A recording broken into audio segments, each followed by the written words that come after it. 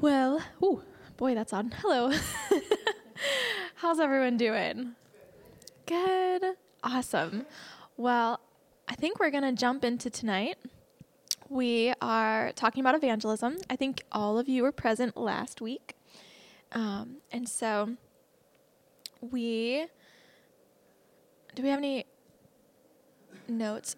Next week is the School of the Presence, hosted by Found Ministries. And so those dates are Wednesday the 21st through Saturday the 24th. And so next Wednesday, we will not be teaching on evangelism. And it's going to be at 6 o'clock instead of 6:30. So a small change in time. You're more than welcome to come out. It is going to be on how to host the presence of God and how to walk in practical ways in the presence of God every day, everywhere we go. So that's what the conference is going to be about. It's Wednesday night, Thursday night, and Friday night from 6 to 8. And then that Saturday, we're going to practically apply walking in the presence of God through evangelism. Woo! And so you're welcome to come out and join us 9 a.m. Till noon. And we're going to do some evangelism. Yeah, so it's not per se on evangelism, but it's hosting the presence with evangelism, like how hosting the presence is so important in everyday life so that evangelism is spread. So it's just a different take on evangelism than we're taking. So it'll be 3 nights. Mm-hmm. Yep. Okay, so let's pray. Dear Lord, we love you, and we thank you that we get to be your children, that we get to be called by your righteous and beautiful name. And Lord, we thank you that it is a privilege to know you and to walk in relationship with you. I pray tonight, Lord, that you would open the eyes of our heart, that we would understand and have revelation regarding your heart towards us and towards the world. God, that we would lean in to your presence tonight and experience intimacy with you, that we would be seen by you and that we would see your heart. And so, God, we ask you to come and to speak tonight, to come in your fullness, to come in greater measures. God, we know that the truth of your word is that you are with us always, every day. God, you are with us. But God, tonight we pray for a special measure of your presence to come tonight in this place with your fullness. And that you would speak and teach and bring revelation. That we would encounter your heart tonight. And that we'd walk away transformed. Lord, we love you. And we ask you to come be with us. We long for more of your presence. In Jesus' name we pray. Amen. Okay. So, last week was our introduction to evangelism as we talked about an overview of what evangelism is and what it's going to look like for us to go into it. So our next 6 lessons are going to be breaking down each letter of the word gospel. So, for example, tonight we're starting with the letter G. And for G, it's God created us to be with him. God wants to be with us. We were created to be with him, to be in relationship with him. And so each week we're going to explore different letters of the word gospel and the meaning of them. I'm just going to give you that overview now so you have an idea of what to look forward to, what each week is going to be focused on. So tonight, you can see a little bit here that we're going to go into our original design. We're going to talk about what the original design of relationship was in God's heart for us. And not next week because of the school, but in 2 weeks, we're going to go over O, and that is our sin separated us from him. And then the week after, we'll go into S, sin cannot be removed by our good deeds. And then we're going to go into P, paying the price for sin, Jesus died and rose again. Then we'll go into E. Everyone who trusts in him alone has eternal life. And lastly, L. Life with Jesus starts now and lasts forever. So as you can see, in the coming weeks, we're going to take a closer look at sin, at hell, at God's goodness, about redemption, about how he can pursue us in the midst of our sin, how our sin is removed or what it's not removed by, who paid the price, what eternal life looks like and what life now on earth looks like in the light of eternity. So those are all things we're going to get into. So there may be some questions that'll arise as we're going through lessons. And if they do, feel free to ask them. We know that certain questions we're going to get more in depth with certain evenings. And so if we hear your question and we go, we're going to get into that in a week or two, then we hope you can join us for those evenings as well. Yeah, so the purpose is, and it sounds real basic, but this is the foundation of evangelism. This is the reason why we evangelize, is because of the things that we be learning, and we'll also be taking the practical of the gospel and giving you ideas and tools on how to share the gospel. So what does that in turn look like? How do I take this, knowing it internally and sharing it externally? What does that look like and how to do that? So we will be breaking it down and doing it practically. We just want a firm foundation of understanding the gospel and how to present it well. Yeah, and in addition to that, our other goal is that you would experience a deeper revelation on this, because some of us have been saved for a little and some of us have been saved for many, many years. And in both cases, there's things that we either don't know or things that we've fallen out of awareness of. It's so easy to take for granted the benefits of our salvation. It's so easy to forget the joy of that first love. And so I hope as we go through this, our goal is going to be to rekindle that intimate revelation of God's heart for you, because I firmly believe that that effective evangelism comes out of fresh encounters. And so for us to evangelize well and in a way that is transformative for the hearer, it has to come from a heart that's on fire. Because if we just share the gospel out of routine and out of facts, they're probably going to hear it and go, you're just reciting a paper. Like, is there any life behind the words you're saying? Does it have any effect in you? What has it done to you? Can I see evidence of it? And so we want to be the evidence of the gospel as well as knowing it deeply.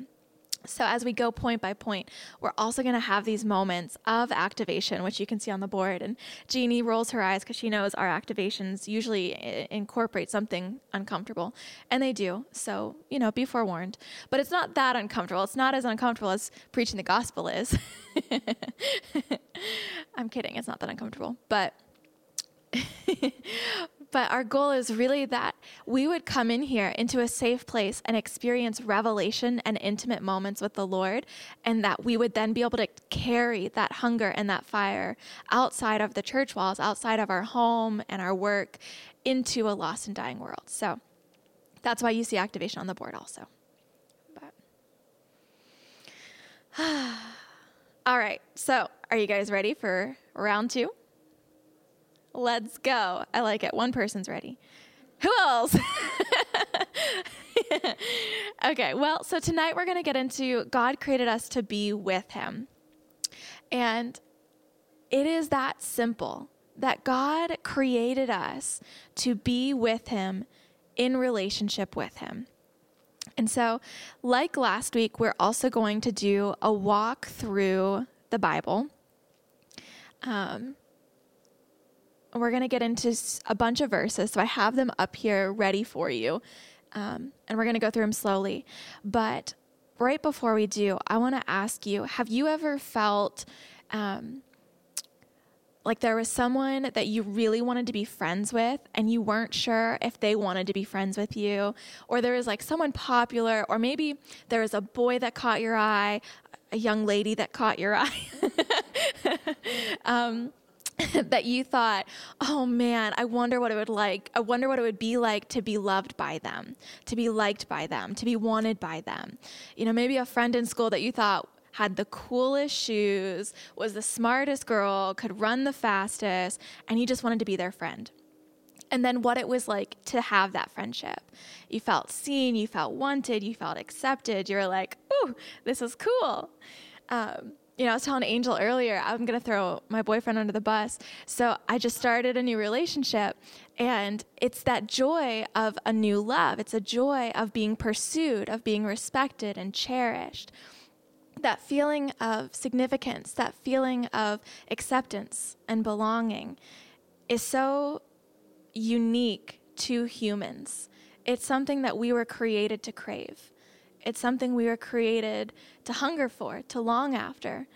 It was something, it's our basic need to be loved, to be wanted. And I want to contrast that with, have you ever had a feeling like you weren't wanted? I think we can all think of a moment where we felt rejected or put by the wayside, not exactly invited. Maybe you were the last to be picked for a sport, or you tried out for a play and you didn't get the part. Tried out for a job, applied for something, and you weren't picked. Or maybe there was a time where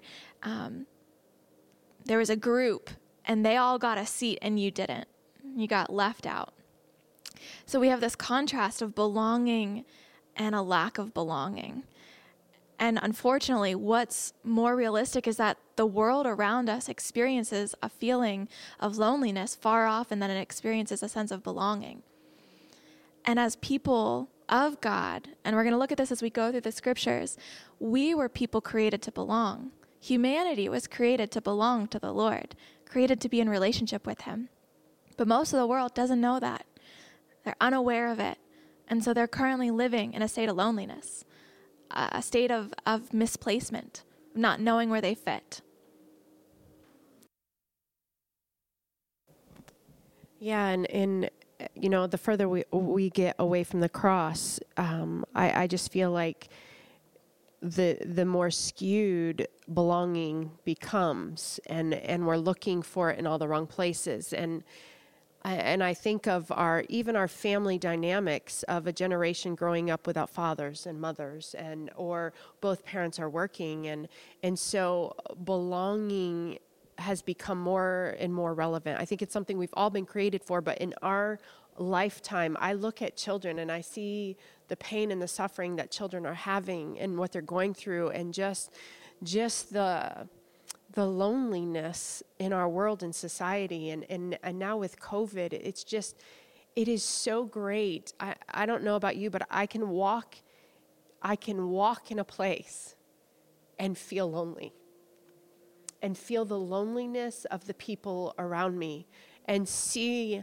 in their eyes the longing to belong, to fit in, to be loved, like truly loved, because even love has become so skewed in our world and in our society. So there's such a cry in our land for belonging right now that it's just so heavy and so prevalent, and it's just hard to walk anywhere without feeling it so heavy around me. Yeah. And so we're going to hammer this home tonight through our tour of the Old Testament and New Testament. The fact is that God wants to be with you. So we're going to take a look at Genesis to start out, the original design. What did God originally intend for humanity? And we see it Genesis 2, verses 7 and 19, and then following in Genesis 3, verse 8.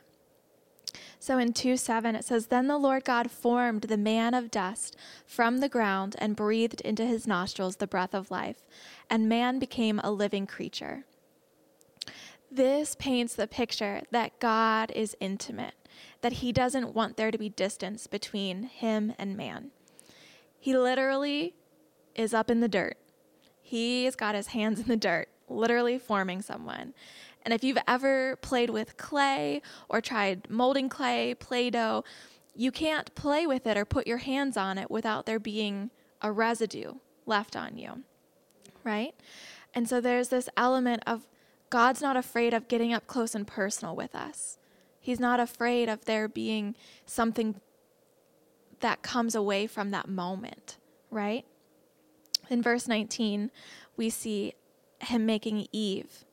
It says, "Now out of the ground the Lord had formed every beast of the field and every bird of the heavens and brought them to the man to see what he would call them. And whatever the man called every living creature, that was his name." Sorry, that was creatures. In 21 and 22, we see how he makes Eve. So the Lord God caused a deep sleep to fall upon the man, and while he slept, took one of his ribs and closed up its place with flesh. And the rib that the Lord God had taken from the man, he made into a woman, and he brought it to the man and said, "This is at last bone of my bones and flesh of my flesh. She shall be called woman because she was taken out of the man." So again, we see this very up close and personal nature. When God created creation, when he created the beasts of the earth and of the air, and when he made Eve, it was a very tender and intimate thing that he did. It was very up close and personal. God could have made it from a distance. He could have said a word, just like when he created the heavens and the earth. He spoke. He spoke them into creation. He could have spoken us into creation, but instead he chose to use his hands. And whether you are a literalist of Genesis or believing it's metaphorical, we can see that there is truth here that is foundational to the nature of God. And that is that his nature is for relationship with us, that he creates out of love, out of relationship.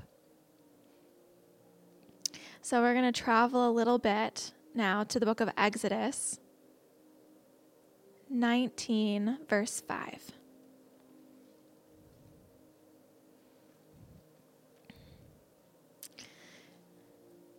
And so we see in the time that's passed from Genesis to Exodus, the fall of man occurs, right? We see that they fell into temptation, they fell to sin, and they were kicked out of the garden. We're going to come back to that. Angel's going to come back to that. She got great revelation today about that.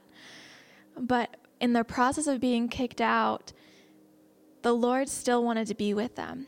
Though they could not remain in Eden because of the tree of life, they could not stay there. But the Lord didn't conclude a relationship with them.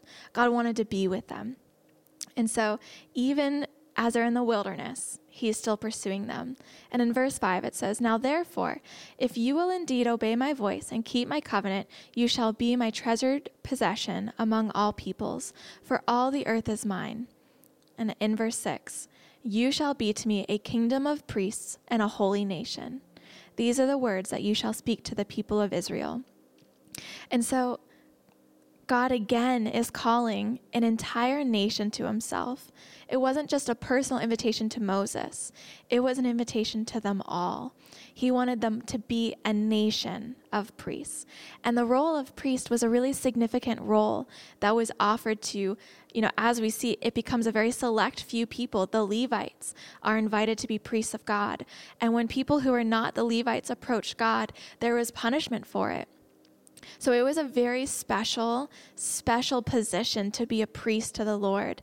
It conveyed vulnerability. It conveyed intimacy. It conveyed something very powerful. And so the fact that he invited the whole nation to be a kingdom of priests, again, emphasized this desire of God to have all people come to him, to be in relationship with them, to be with them. So God wanted to be with them, even though they were in the wilderness, even though they had sinned and walked away from him. He wanted to be with them. So next we're going to go to John 13, 1 through 20. Do you want to share this one? No? Okay. So in John 13, 1 through 20, we see Jesus washing the disciples' feet, right? And during this process, it says, "During supper, when the devil had already put into the heart of Judas Iscariot, Simon's son, to betray him, Jesus, knowing that the Father has given all things into his hands, that he had come from God and was going back to God, rose from supper. He laid aside his outer garments, and taking a towel, he tied it around his waist." And we see him begin to wash the disciples' feet, even in the midst of sin rising in a man's heart. Judas was tempted, and his heart was turned towards the devil. He turned his heart away from the Lord. He had devised in his heart this plan to betray him. And in the midst of this betrayal, Jesus knew. Jesus wasn't a fool. Jesus had the gift of discernment. He had Holy Spirit. He was walking in the power of God, who could have, in righteous anger and vindication, smited him. in that moment, he could have said, not today, Satan. Not on my watch, buddy. But he understood what the Lord was doing. And he showed mercy. He showed grace. He showed kindness. And he washed his feet. It says later in verse 11, for he knew who was about to betray him. That's why he said, not all of you are clean. And yet he still washed his feet. He still washed his feet. Why? Because even in the midst of his sin, he wanted relationship. He had hope that he could turn his heart back to him. And so we see original design. God wants relationship. The garden was perfect. Nothing was wrong. Everything was great. The Lord walked with them in the cool of the day. He walked with them peacefully. He spent time with them regularly. That was the original design. Eden was how it was supposed to be. We see sin occurs. They walk away. And even on the outside of Eden, the Lord wants to be with them in a relationship, calling a whole nation to himself. Not just one, he wants many. Now the people in Exodus later, they reject that. It's just a few verses later in Exodus. They reject it out of fear. And it's fear that consistently keeps us from the presence of God. Fear is one of the consistent lies that will take us out of his presence and his glory. It could be fear of a lot of things. We know with Judas was greedy. We know that he was easily tempted and he chose to walk away from the Lord. And even in that choice of walking away, God still offered the invitation of redemption and relationship. We're going to jump to Matthew 28. Now, this is, of course, after Jesus has died and rose again.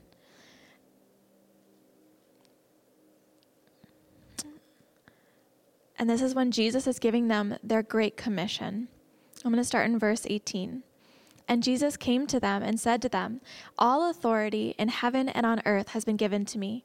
Go therefore and make disciples of all the nations, baptizing them in the name of the Father and of the Son and of the Holy Spirit, teaching them to observe all that I've commanded you. And behold, I am always with you to the ends of the age. And so again, we have this verbal promise and guarantee from Jesus himself that he will always be with us, that he is not going anywhere. Even though he's literally about to ascend to heaven, he's about to go somewhere, and he says to them, don't worry, I'm always going to be with you. And I think it's in John where he says, I will not leave you as orphans, but I will return for you.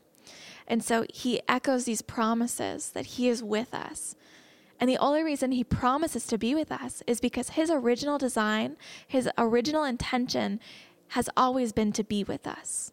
He created us to be with us. He didn't create us to use us. He didn't create us to be workers on the earth that could fix the problems and maintain another universe or what have you. He created us to be with us, for a relationship with us. We're lastly going to go to Revelations. Taking a little gallivant through Scripture. We're going to look at verses 3 and 4. I'll be honest, I haven't read Revelations in a while. And so when I read this, I was shook, y'all. I was straight shook. I read this and I went, did you know it said this? This is good news. Sorry, Revelations 21, verse 3 through 4. It says, and I heard a loud voice from the throne saying, behold, the dwelling place of God is with man. He will dwell with them, and they will be his people. And God himself will be with them as their God. Emphasis mine. He will wipe away every tear from their eyes, and death shall be no more.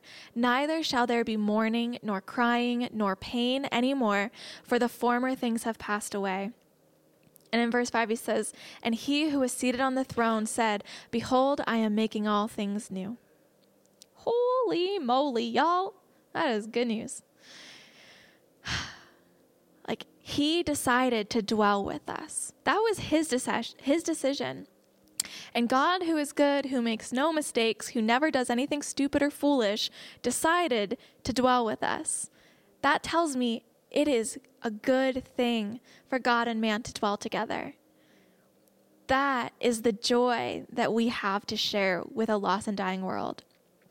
So that sense of belonging I spoke about earlier versus that sense of loneliness, of being misplaced or out of place, that feeling of rejection, is what the world feels who is far from God.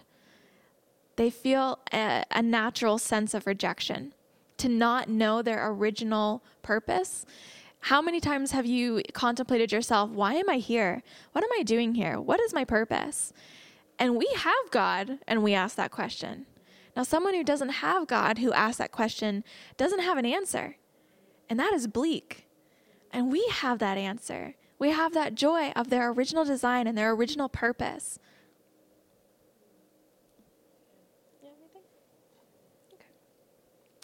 So I have a little note here about Genesis. And so I'm going to backtrack just a little bit as it relates to the character and nature of God.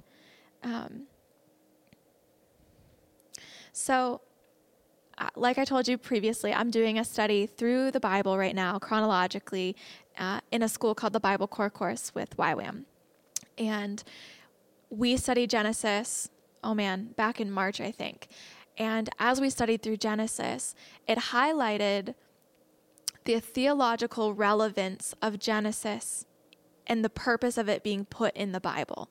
You know, because we have 66 books of the Bible. Why these 66? Why these ones? What is the point of it? And so when it comes to Genesis, one of the reasons that God instructed Moses to write the book of Genesis was that it was an anti-myth.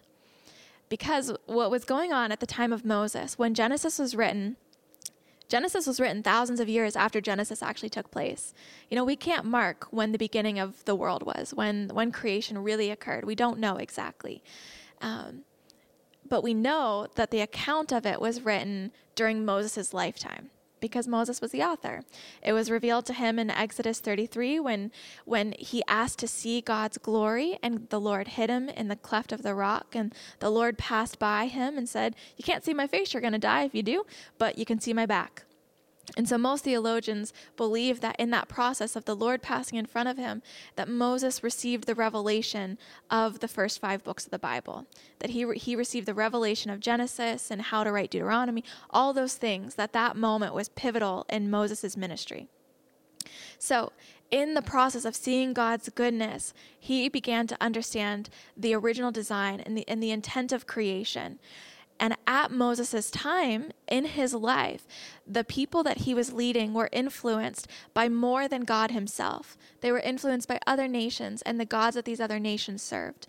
And the gods of these other nations believed crazy things. They had crazy morals, crazy core values. If you think about some of the more primitive and barbaric ways of war, they had gods that they believed taught them these manners of war and sacrificing humans and children and all this crazy stuff. And so the Babylonians had certain gods they worshipped that would teach them to live a certain way. And the Egyptians had gods that they worshipped that taught them to live a certain way. And they believed that these gods created them. Now, these gods that they served were fickle and petty type gods.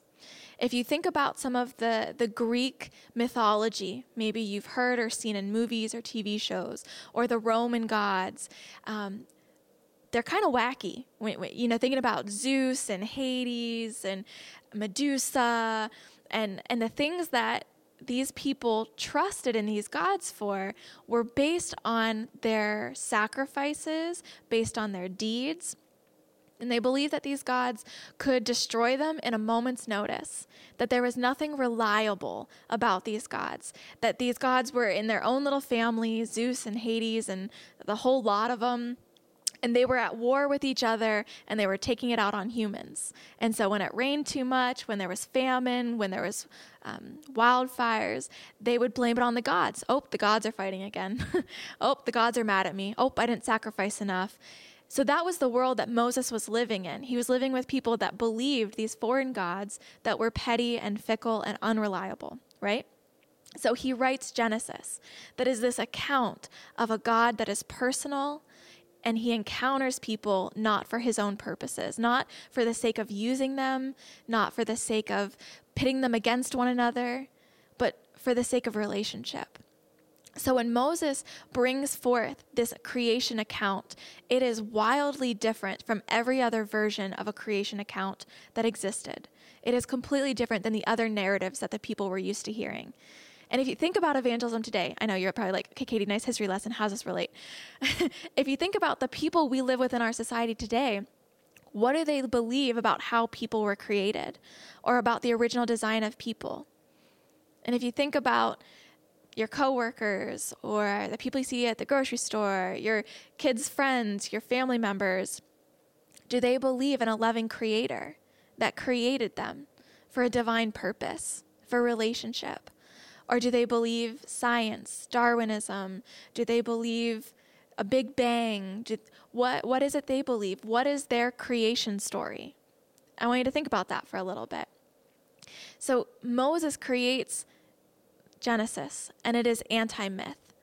And it puts in place for us a foundation of God's character. That's the theological purpose of Genesis, to show us that we were created with honor and purpose and destiny at our core.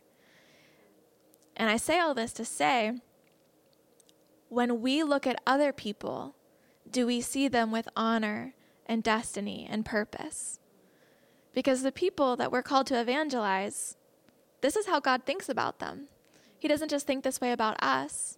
He thinks this way about the sinners too, about the criminals, about those on death row, those that are shooting up heroin behind abandoned buildings. He's looking at them thinking, that's my kid. That's my son. That's my daughter, the one I created to be in relationship with me. And so this is a foundational core belief that we need when we evangelize, is that God wants to be with us, all of us. He's not picky. He's not petty. He's not fickle. And he's not unreliable. He's very reliable. And he wants to be with every single human being.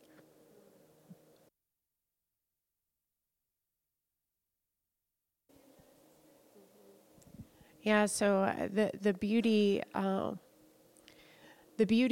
who God is for us, I was undone today as I was reading over the Genesis story again. And in Genesis 3, right when Adam and Eve had sinned, right? Eve was deceived with the same deception that we all are deceived often with. And it's the same deception the enemy still uses today on people. His argument has never changed, and that is that we could be God, that we can be like God if we would just do whatever, right? And so Jesus comes to them and he hands out the judgment, right? And he, the whole story of Adam, where are you? I'm hiding because I'm naked. And God says, who told you that you were naked? And he said, well, the enemy. And then he goes in and explains what happens, right? And so then God comes and he hands out, this is the judgment because of what you have done. And right after that, in chapter 3, verse 20, and I get undone every time because this is the nature of God. And this is the good news. This is what the gospel story is. It says, then the man, Adam, named his wife Eve because she would be the mother of all who live. Eve means life, but death was just pronounced over them. And then in verse 21, can't read, 21, and the Lord God made clothing from animal skins for Adam and his wife. You see, Adam and Eve grabbed fig leaves to cover their shame. And God said, that's not good enough. I'm going to go and I'm going to sacrifice an animal, and I am going to make clothing to cover your shame. That's the good news. That's the gospel story, that God's nature is to cover shame, not to expose it. God's nature is to love them into relationship, not to beat them down with our sin. And I think we miss this piece with presenting the gospel because we focus in on sin and shame instead of grace, mercy, and love. And I just, every time I read it, God, you would cover my shame. That's good news. Because nothing I can do, no great work, no working my butt off can ever cover my shame or undo my mistakes. But the blood of the Lamb covered. That's good news. And that is the nature of God. And I love that. And the other thing that really sticks out to me from Genesis 3:21 is the fact that how often do we expect someone to walk away when we look less than ideal? Like, we expect people to reject us when on our bad days. We expect someone to walk away, or we expect God to be judgmental to us, to say, get your act together. That's enough. Stop that. And instead, he chooses to be with us. Like, again, he could have spoken a word. He could have just said, out, take your fig leaves and go. But instead, he came close to them in the garden. And again, he got his hands dirty. He did something personal. He did something that cost him something. And we serve a beautiful God that is willing to do something that costs him something for us, to cover us, to be with us. Him being with us costs him something. And that blows my mind. Like, that puts me in awe of God, that we have a God that doesn't insist on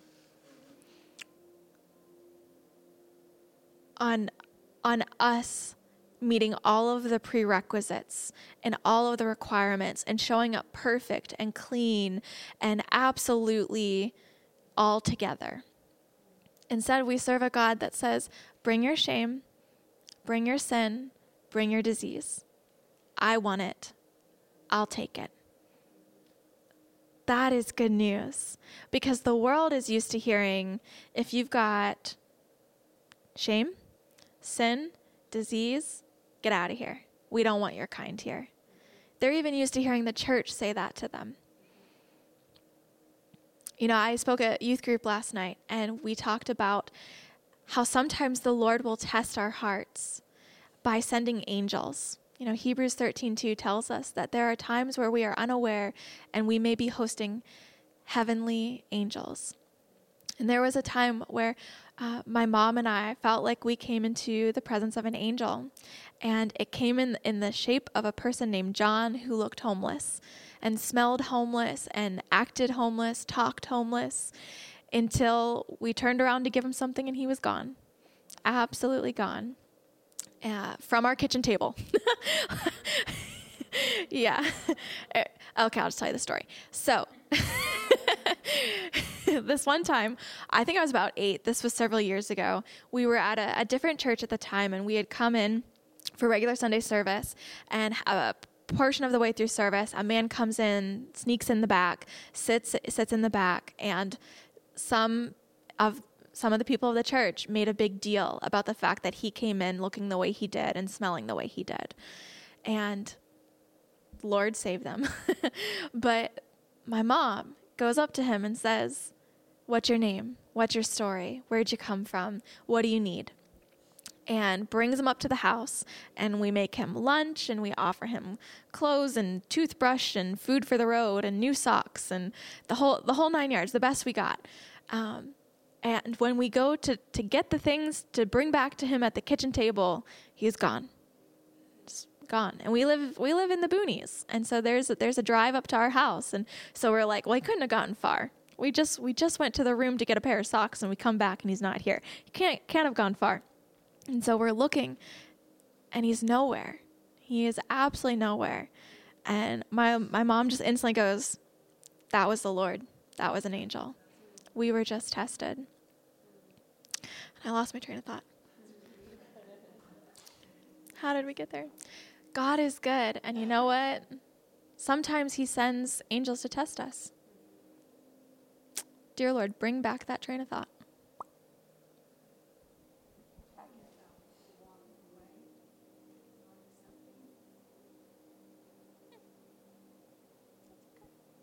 Well, I have a Bible verse open, so we'll just go there. Exodus 34, 6 through 8. Whenever the Lord identified himself to Moses, this is how he identified himself. It says, the Lord passed before him and proclaimed, the Lord, a God merciful and gracious, slow to anger and abounding in steadfast love and faithfulness, keeping steadfast love for thousands, forgiving iniquity and transgression and sin, but who will by no means clear the guilty, visiting the iniquity of the fathers on the children and the children's children to the third and fourth generation. And so I think this was Moses' second encounter with the Lord. He had come down the mountain once, got mad, broke the tablets, had to go back up. And this was part of his second encounter. And to me, this almost sounds to me like a father or like a coach talking to his rookie saying, all right, now listen, I know they did a bad thing. I know they did, but listen, you can't throw things. You can't break things when you get mad.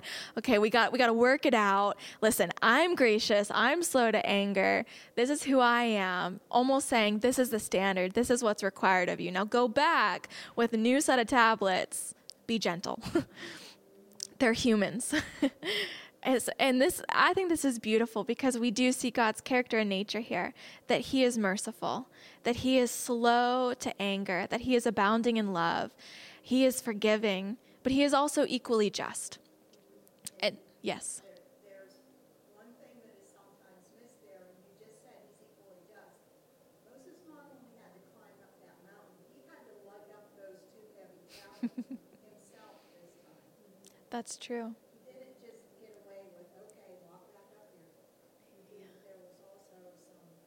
Wow.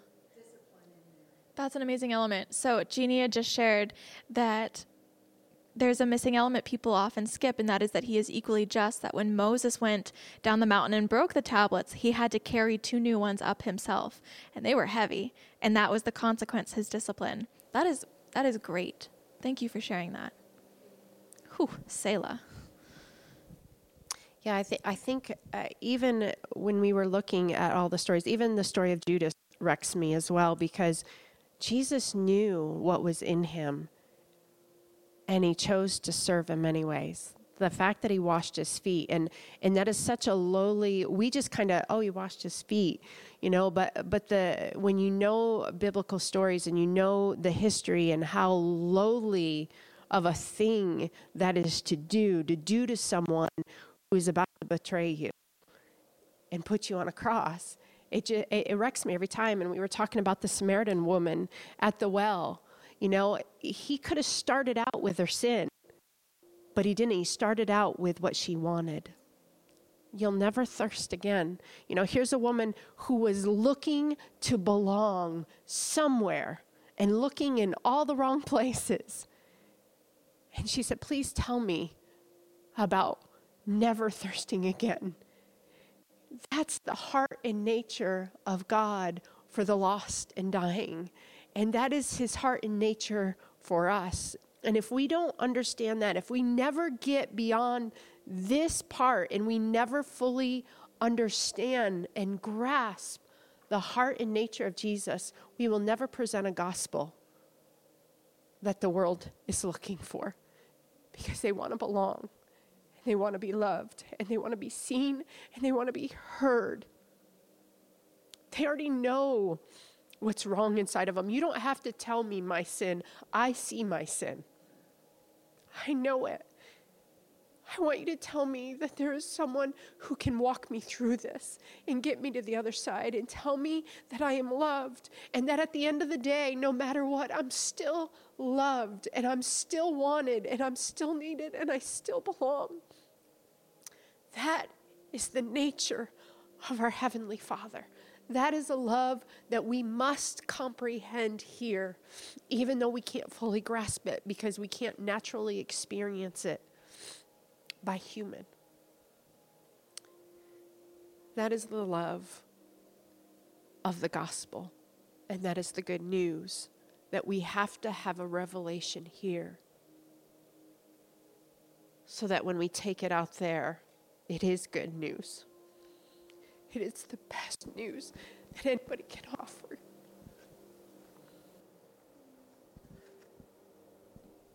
So we're going to take a minute and we're going to pray. And, we're talking about wanting you to have a revelation. And so we're going to do that. We're going to take a minute and give the Lord an opportunity to speak to each of us. We believe that the Lord loves to speak to his children.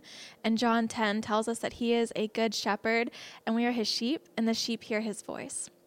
So we believe scripturally that we can recognize our Father's voice speaking to us. And so I want to ask you guys to seek the Lord right now in prayer and ask him, do you want to be with me?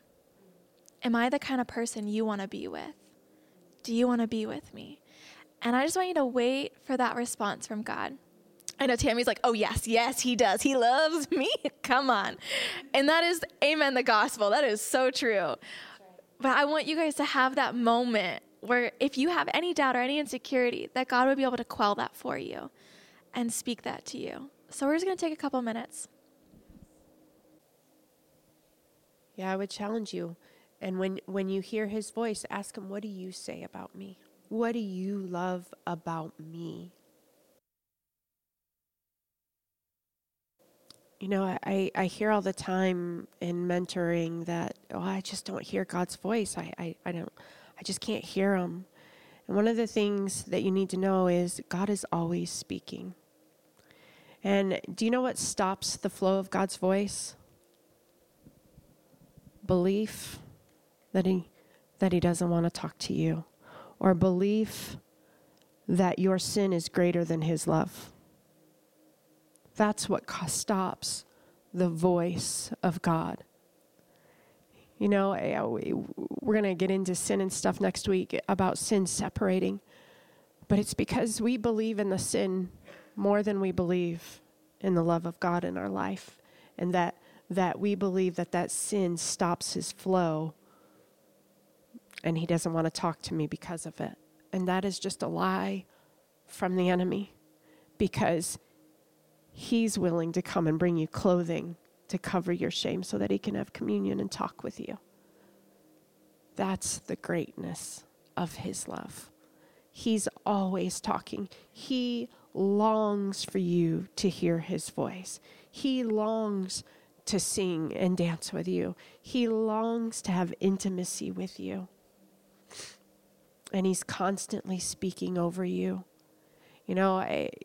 One of my favorite revelations is when I asked God, I wanted to hear the song that he sang over me.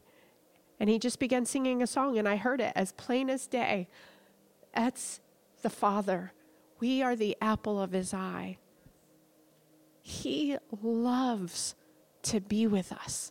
Loves it. It's his greatest joy. You're his greatest joy. His best invention. His most beautiful work. And he loves to be with you. Loves it. We just happen not to believe it. And so we shut down his voice. But he loves whispering in your ear. And he loves to have fellowship and communion with you. Never doubt that he wants to speak to you. It's his greatest joy. That's why he sent his son. It is why he sent his son. Is to have fellowship with you. Yeah, and so when I was thinking about how this looks in evangelism, If we took these core values and these beliefs and we deduced it into principles and practicals, what does it look like? And so I was praying about it, and the Lord reminded me of this story. And this was just from last month. I went to Harrisburg to do evangelism on the streets, and I had this very lovely encounter. We were doing like door-to-door evangelism. We're walking the streets, handing out tracts and Bibles and praying for people and just talking to people about Jesus. And we stopped at a store, and one of the guys that I was in the group with, there's 3 of us, he felt led to offer a tract or a Bible to this one guy. And so while we stopped and he was talking to him, we were right outside the store, and I'm talking to the guy leaning against the building, smoking a cigarette. And these 2, they were like Pacific Islanders. They were islanders. They came out, and they had like a real thick, Caribbean islanders. They had a real thick Caribbean accent. And they saw that I was holding Bibles, and this one of the 2 says to me, "Are you giving out Bibles? Can I have one?" And I was like, "That's easy. Sure can." And so I hand him a Bible, and I'm like, "You look like you need one too." And he's like, "Okay." So I hand the second one a Bible, and I said to him, "Hey, did you know that you're in the Bible?" He's like, "What? Come on now." And he thought I was kidding. He thought I was playing with him, right? And I was like, "No, like God talks about you in this Bible. You're in this Bible. Did you know that?" And he's like, "Really?" I told him, "Yeah. Do you know what it says about you?" And he looks at me again, kind of funny, like, "You about to call me a sinner? You about to like say some crap about me? Like, where is this going?" And I told him, this book that you're now holding, it talks all about you, and it's only good. It says that you're loved. It says that you're worthy. It says that you're accepted. It says that the one who created you wants you and wants to be in relationship with you. He wants to set you up for success and not failure. He wants to walk with you through hard stuff. He wants to do easy, fun things with you. He wants to do everything with you. And actually, he created you for a really unique purpose. And I said to him, "Do you know why you were created?" And he's like, "Nope, ain't got a clue." And I was like, "Good thing you got this book. It's about to tell you. Like, you're about to find out the coolest things ever, that you're important and needed and necessary, and there's gifts for you, and there's a calling for you." And this guy had the biggest, widest smile on his face. And he looked at me and he goes, "Can you follow me around every day?" And I was like, "'Cause that's the kind of hype we need every day, fam." Like, we need our own hype person every day that's like, "Hey, you know what? Today, you're loved. Hey, guess what? You're needed. Hey, guess what? There's something special that only you can do today. Are you ready to find out what it is?" And believe it or not, we actually have that. It's called the Holy Spirit. And he is our hype man. He is there every day to remind us of the benefits of our salvation, so that we then can share those benefits of salvation with those around us. And so it's important for us to be hype on Jesus. Maybe I should bring it down a bit. It's important for us to be inspired by the living word of God. It's important for us to know what that Bible actually says about us and to believe it, that we would hear the voice of God and believe it, not just so we feel good and have a great day, but so that we can overflow that to those that don't know it. There's a reason God wants to fill us up. And I was so shocked when Mark said it this week. It never hit me like it hit me. So we're in this Holy Spirit series talking about walking in the presence of God. And our pastor says about how the Lord wants to fill us up to overflow, period, to overflow. The point is to overflow. And we hear that so often, and maybe it's hit you far sooner than it hit me, but it just now hit me. And I understood what it meant, that when you're full, it flows over. It comes out of you. And whatever you're filled with is what comes out, like whether you like it or not. You stub your toe and what comes out. You lose your job, what comes out. The best thing ever happens, what comes out. Is it praise? Is it worship? Is it thanksgiving, gratitude? Is it joy of the Lord? What is it? Something comes out of us because we're full of something. And if we're full of ourselves, a lot of ick comes out. But if we're full of God, a lot of really good stuff comes out. And so when we're evangelizing, what are you full of? To go to the streets to share, you can't give what you don't got. So you got to get something first. And so we got to get filled with the Lord and filled with the Holy Spirit. So we have to read our word. Sorry, this is like a side sermon, but we have to know our word. We have to be reading our word and be filled by it, be filled by that truth in order to give it away to someone. And so we have to be filled, bringing it back to the point, with a core value that God created man, that God wants to be with man, that God wants to be with us. And it's important that we have that revelation that carries us through the day, that on bad days, on good days, in sin, in shame, in disease, and weakness, God wants to be with you. And for us to know that and to walk in that revelation so that when we encounter the homeless man, we can say, God's not put off by your smell. God's not put off by the dirt on your clothes. God wants to be with you right here, right now on the street corner. More than that, he wants to get you out of the street corner and into a warm, well-fed home. He wants to be with you where you're at, but he loves you so much he's not going to leave you where you're at, right? Because that's the other hand of evangelism that we're going to get into. Is part of evangelism, it is speaking the gospel. It's telling the truth. It's preaching it, but it's also showing it and revealing it. You know, in James, it tells us that faith without works is dead, that you cannot say to your brother, be warm and be well fed, and then walk away. Part of the gospel, part of our faith is the evidence of it. It is the work of faith. It is the meeting of the needs, seeing them and not just leaving them there. Mm-hmm. Yeah, and if you're not confident in the God's love for you, how in the world are you ever going to tell somebody who doesn't believe that themselves that God loves them, especially in the messes that they're in? And if you don't believe that God loves you enough to take care of your needs, how are you ever going to be able to meet the needs of others out of your need? Because you're too worried about meeting your own need that you can't meet the need of others. If we don't believe the basic truths and principles of who God is for us and what he has for us, we will never be able to share the gospel and meet the needs. You know, it is speaking about God's love, but it's also meeting the needs. But when we are so encompassed with the fact of, I have too much want to meet the needs of others, then all you're presenting to them is a lip service. You know, and that's so true because, oh man, Jesus, bring it back. It was there and it vanished. Yeah. It's if we're empty for something, okay. Earlier, I had started to say about how important it is to read our word, to know what it says, to believe what it says. Sometimes we don't do the work of believing it, dealing with our unbelief, dealing with our doubt, because we think, so what does it matter if I don't really believe it? So what does it matter if I don't know whether or not I believe in hell? So what does it matter if I don't know where I stand on this issue or that issue? What does it really matter? And if you're not evangelizing, you're right, it doesn't matter. But if you are actively sharing the gospel and sharing the good news of your faith, it matters what you think and what you believe. You know, what does it matter if I don't deal with my unbelief? Or what does it matter if I don't wrestle out my stinking thinking? All it affects is me. That's true if you're not evangelizing. But if you're not evangelizing, that also affects the souls of all those around you. And so this is that missing piece. It's the oomph. It's the drive. It's why do we do all the other hard work of salvation? Why do we work so hard to keep our body a temple? Why do we work so hard to keep our mind clean and pure and centered on the Lord? Because it has a purpose. That purpose, again, isn't just to make you feel good. It does. It should. It's a benefit of salvation. It's the joy of the Lord in us that's our strength.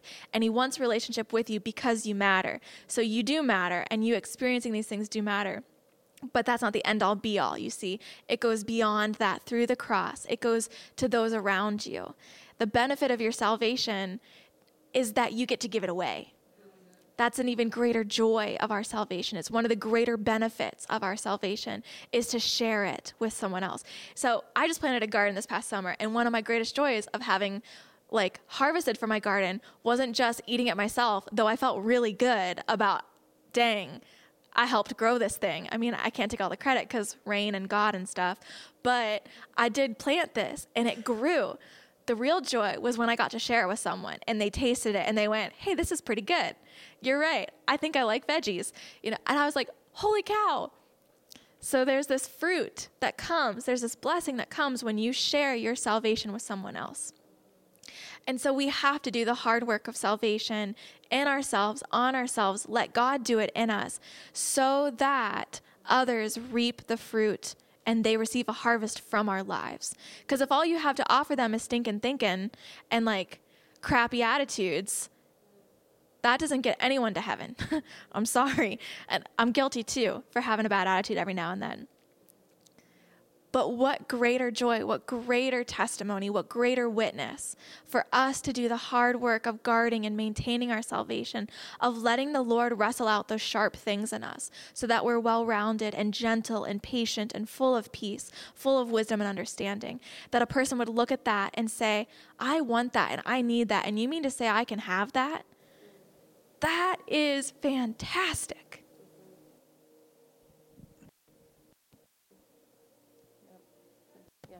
So one of the things, this is a really good book, by the way. If you have not, it's Ed Silvaso, Ecclesia. It's just really, really good. He does a really good one. It's called Anointed for Business. So if you're business owners, it's really great book. But he talks a lot about taking the gospel outside of the church and how we, we did this really great gift series and we talked about all the gifts and the miracles. All men unto God. One of the things that happens when we're talking about meeting the needs of those around us is activities don't cost anything, right? Healing the sick, prophesying. They are a free gift that God drops in us so that we can move in his giftings to draw men unto him, right? But it's the meeting of the needs of those around us. It's presenting the gospel with not just words, but deeds that cost you something. Let me see if I can find it. Clothing the naked, feeding the hungry, ministering to the incarcerated, and opening our homes to strangers all require a substantial personal investment on our part. I did not know you because you prophesied. You did all of these gifts, but it didn't cost you anything. Those were things that I gave you that you moved in. I need you to preach the gospel and meet the needs. And so it's out of overflow. But if we're so busy, here's the other piece that I just keep hearing is if we're so busy taking care of our stuff and junk in our own lives that we never get it together enough to go outside of ourselves, then we've become narcissistic just like the world in the disguise of self-help and enlightenment with God. And that is not what we're here for. The price was paid for our life so that out of overflow, we preach the good news and disciple nations. And discipling nations is not gifts that are dropped. It is meeting the needs of those around us in community. So get overflowed. Stop focusing in on how much you don't matter and how much you mess it up and how can a God really love me? And know that he loves you and he loves speaking to you and he wants to be with you so that you are overflowing to those who do not know. So it's time for round 2 of activation. So I'm going to invite you to partner up. I think we're an odd number, so maybe grab a third somewhere.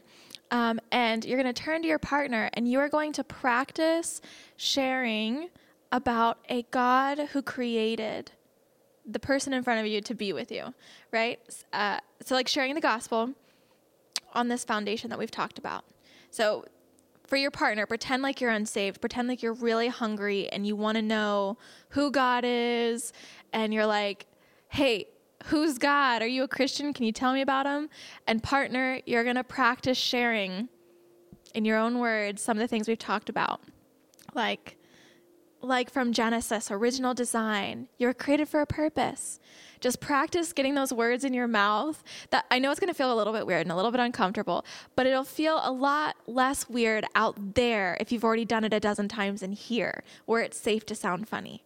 So does that make sense? Do you guys have any questions? Sound funny and get it wrong. It's okay. Be foolish for the Lord. Okay. So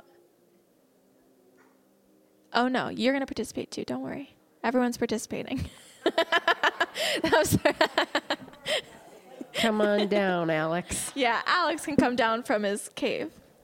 We'll partner with the other guy in the room. There you go. All right, so let's go for the next 10 minutes, and then we'll draw back together and close, okay? Switch your partners Yes. around. Take Both turns. take a turn sharing the gospel. Alex is coming, Dad.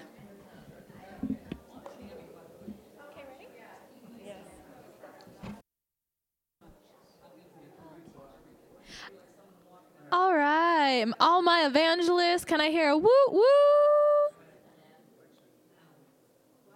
I said, all my evangelists in the house, can I hear a woo woo? I'm so proud. Good job. All right, I'm going to draw you back in. And how was that? What was that experience like for all of y'all? Yeah?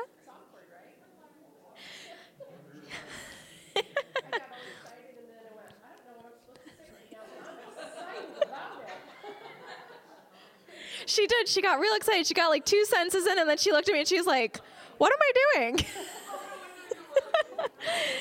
And you know what? That happens, and that's why we're doing this. That's why we're practicing, because these do feel like very foreign words to come out of our mouths if we're not used to doing it every day. And so we're going to practice for at least the next 6 weeks, and before you know it, you're going to be a real evangelist, ready to hit the streets, every person, everywhere. You'll be like, Jesus, because I do, and you're about to.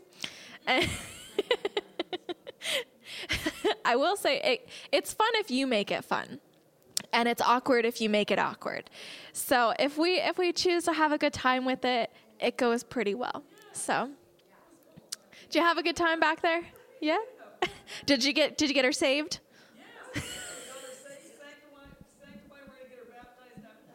Hallelujah! Come on, we're gonna start a revival.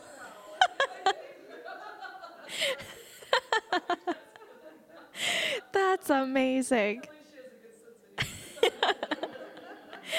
That's great. Well, I was so glad you guys had a good time with this. Do you guys have any questions, comments, anything like that? You want to share your revelation? And that's actually a principle of the kingdom that is very applicable to many things. Like, favor multiplies when you give it away. When you're gifted with something and you are generous with it, God sees that generosity and has favor on us. And he gives us even more, knowing that we'll be good stewards. And so if we want God to keep pouring into us, we have to be good stewards of what he's already put in us. And so we have to open our mouth and steward it. Whew. All right. And on that note, if there's no other comments or questions, then we will close. Last chance. Okay. All right. Let's close. Do you want to pray us out? Father God, we just thank you that you are good and you are faithful, Lord, and that your mercies are new every day. Father, you look at your children and just say, hey, I created that and she's amazing. God, what a beautiful revelation of your love towards your children tonight, God. Lord, may you overflow in us and through us so that all the world would know of the good, good Father who sent his son for us. God, go with us as we leave this place, and may we become very aware of those who are hungry for what we have. In your holy name we pray. Amen. God bless. Remember, next week there is not evangelism class. There's School of the Presence at 6 o'clock. So come and join us for that. And then in 2 weeks, we will be back together for evangelism.